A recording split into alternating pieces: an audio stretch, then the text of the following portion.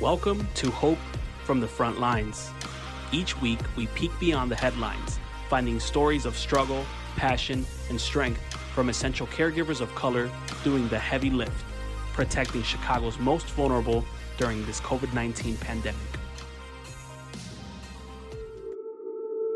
COVID-19 has taken a toll on the world that no one could have predicted, but healthcare workers have been there every step of the way. In the news cycle, we have seen stories on nurses, doctors, and grocery store workers, but one group that gets overlooked are those who take care of loved ones long-term in their homes. My biggest fear in the world right now is keeping her safe. I am Jonathan Aguilar with Home Sweet Home. Oftentimes, home care workers are caring for their family members who are in need of constant care. These home care workers spend their time cleaning, cooking, and ensuring that the everyday medical needs of their family members are taken care of. Throughout the pandemic, these long-term caregivers have had to take extra precautions to ensure their family members are kept safe. Caring for sick family members comes with many challenges, such as emotional and physical stress, financial strain, and little time for personal care. Monique Smith lives in Chicago and has been a long-term caregiver of her mother, Tequila, for almost 18 years. My mom was diagnosed at a fairly young age with, at the time, third stage emphysema from basically smoking since she was like 13 years old. It started, moderate, where she could do pretty much, I would say 50 to 60% of things for herself. But as with emphysema and other conditions that happen to plague the African American community, all these illnesses started to snowball. So emphysema caused congestive heart failure on top of her having hypertension and diabetes. Like Monique, Mary Beth Lins has spent the last 23 years of her life caring for her daughter Jessica long-term in her home in McHenry County. She's a ventilator-dependent quadriplegic who has spinal muscular atrophy. I've been taking care of her for the most part since she was born. Taking care of a family member long-term without any other factors is already difficult, but adding the dangers of the COVID-19 pandemic have only made things harder. So my mom, especially now during COVID, can't leave the house, not even to go to the doctor. And previously that was her outing.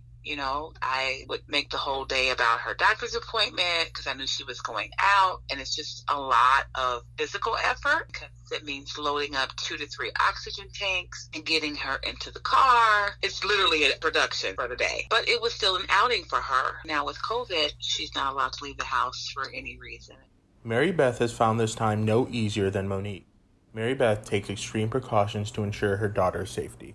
One of my nurses was actually exposed to a COVID patient, somebody who tested positive for COVID, and she had to go through 2 weeks of testing, test negative twice, and spent 14 days on quarantine from my house. So that meant that any care that she gave, I gave.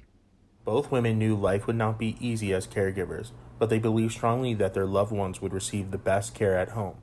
Monique's and Mary Beth's family members have both had bad experiences in institutionalized care settings. During Illinois Governor Bruce Rauner's administration, Mary Beth lost her access to at-home nursing care for Jessica due to budget cuts. The loss of at-home nursing meant that Jessica was forced to spend some time in a nursing home. So the first nursing home I looked at, it was in Waukegan, and the place was horrible. It was so bad that I almost fainted walking through the halls thinking about leaving my child there.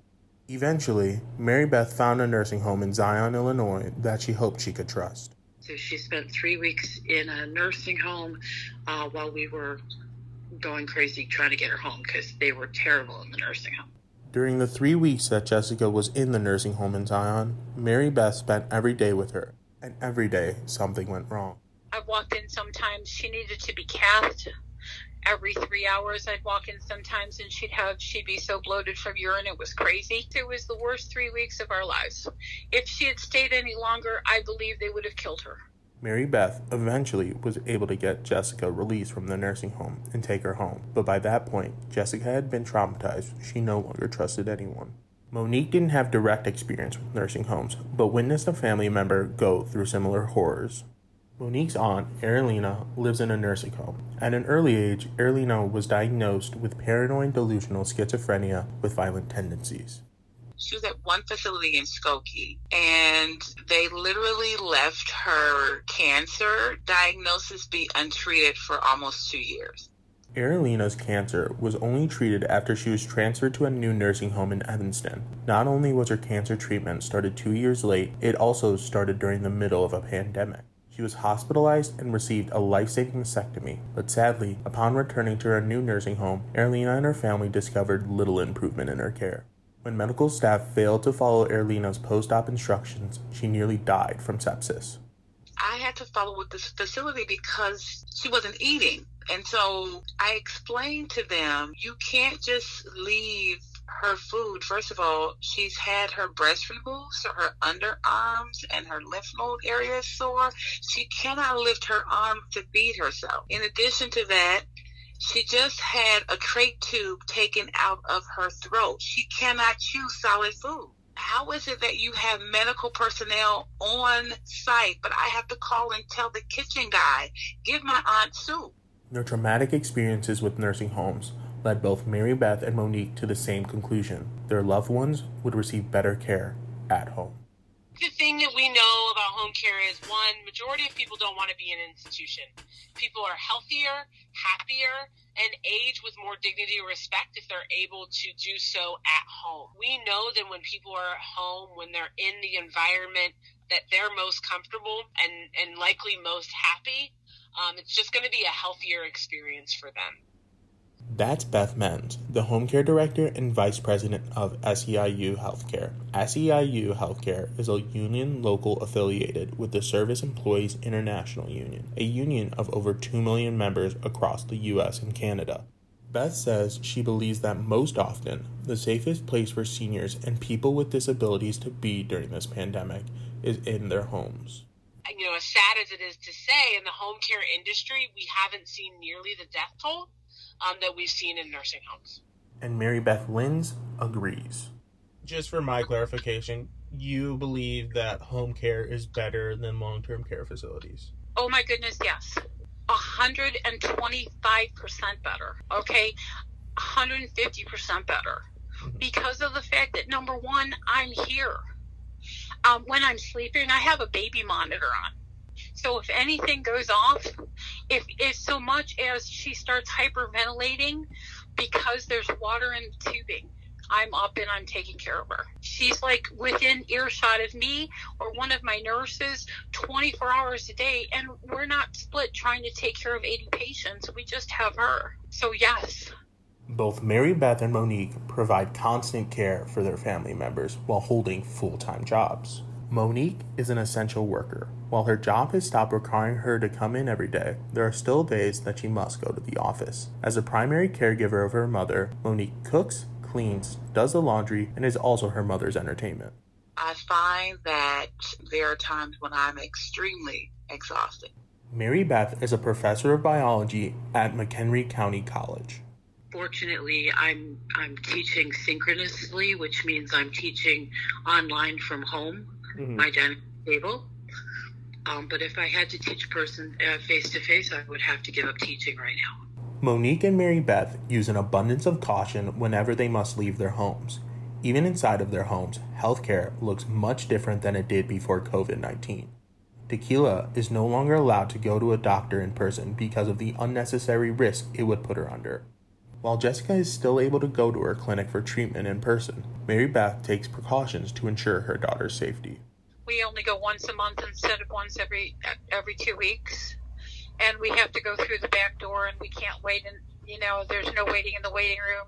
Tequila just recently celebrated her birthday in August, and Monique made sure she was still able to enjoy it, responsibly, of course. So, for her birthday, which was in August, I cleared out her living room and part of her dining room, and I hired a artist to come in to do a paint party for her. So, I had just my daughter, my sister-in-law, and my 2 nephews over. I set the table so that everybody was 6 feet apart, and I actually set her in another room, in the dining room. She could still see everybody.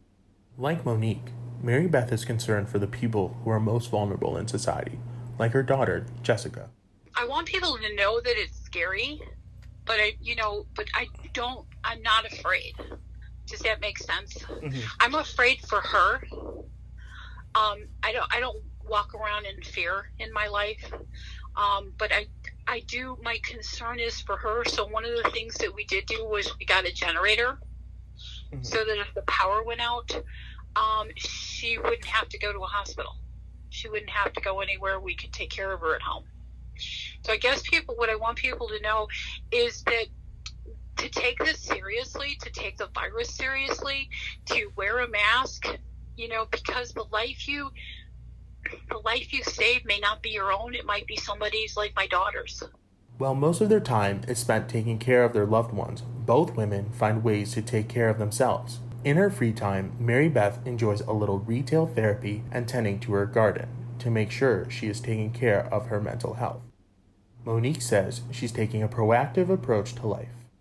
I am just trying to eat healthier because I realize how important that is right now. Mm-hmm. And again, I, committed a space in my apartment to prayer and meditation. And so that's probably the best thing that I can do for myself right now. Both women have plans for post-pandemic life. Monique hopes to travel to Egypt, a place she's always wanted to go. And Mary Beth wants to treat her daughter to a vacation. I was hoping to take her on a trip down to Disney World. I had heard of a place down there where they actually take in handicapped children, and they make sure that the handicapped child is taken care of at Disney World and made to feel like an absolute princess. And so I thought I'd take her there. I thought that'd be cool. I'm Jonathan Aguilar with Hope from the Front Lines. Thank you for joining Hope from the Front Lines. Our series is produced by Juneteenth Productions with funding support from the McCormick Foundation. Join us next week for another story of struggle, passion, and strength from essential caregivers of color protecting Chicago's most vulnerable during this COVID-19 pandemic. You can find us on SoundCloud, iTunes, Spotify, and wherever podcasts are available. Do you have a story to share? Join us in the ongoing conversation on our Facebook page, Hope from the Front Lines.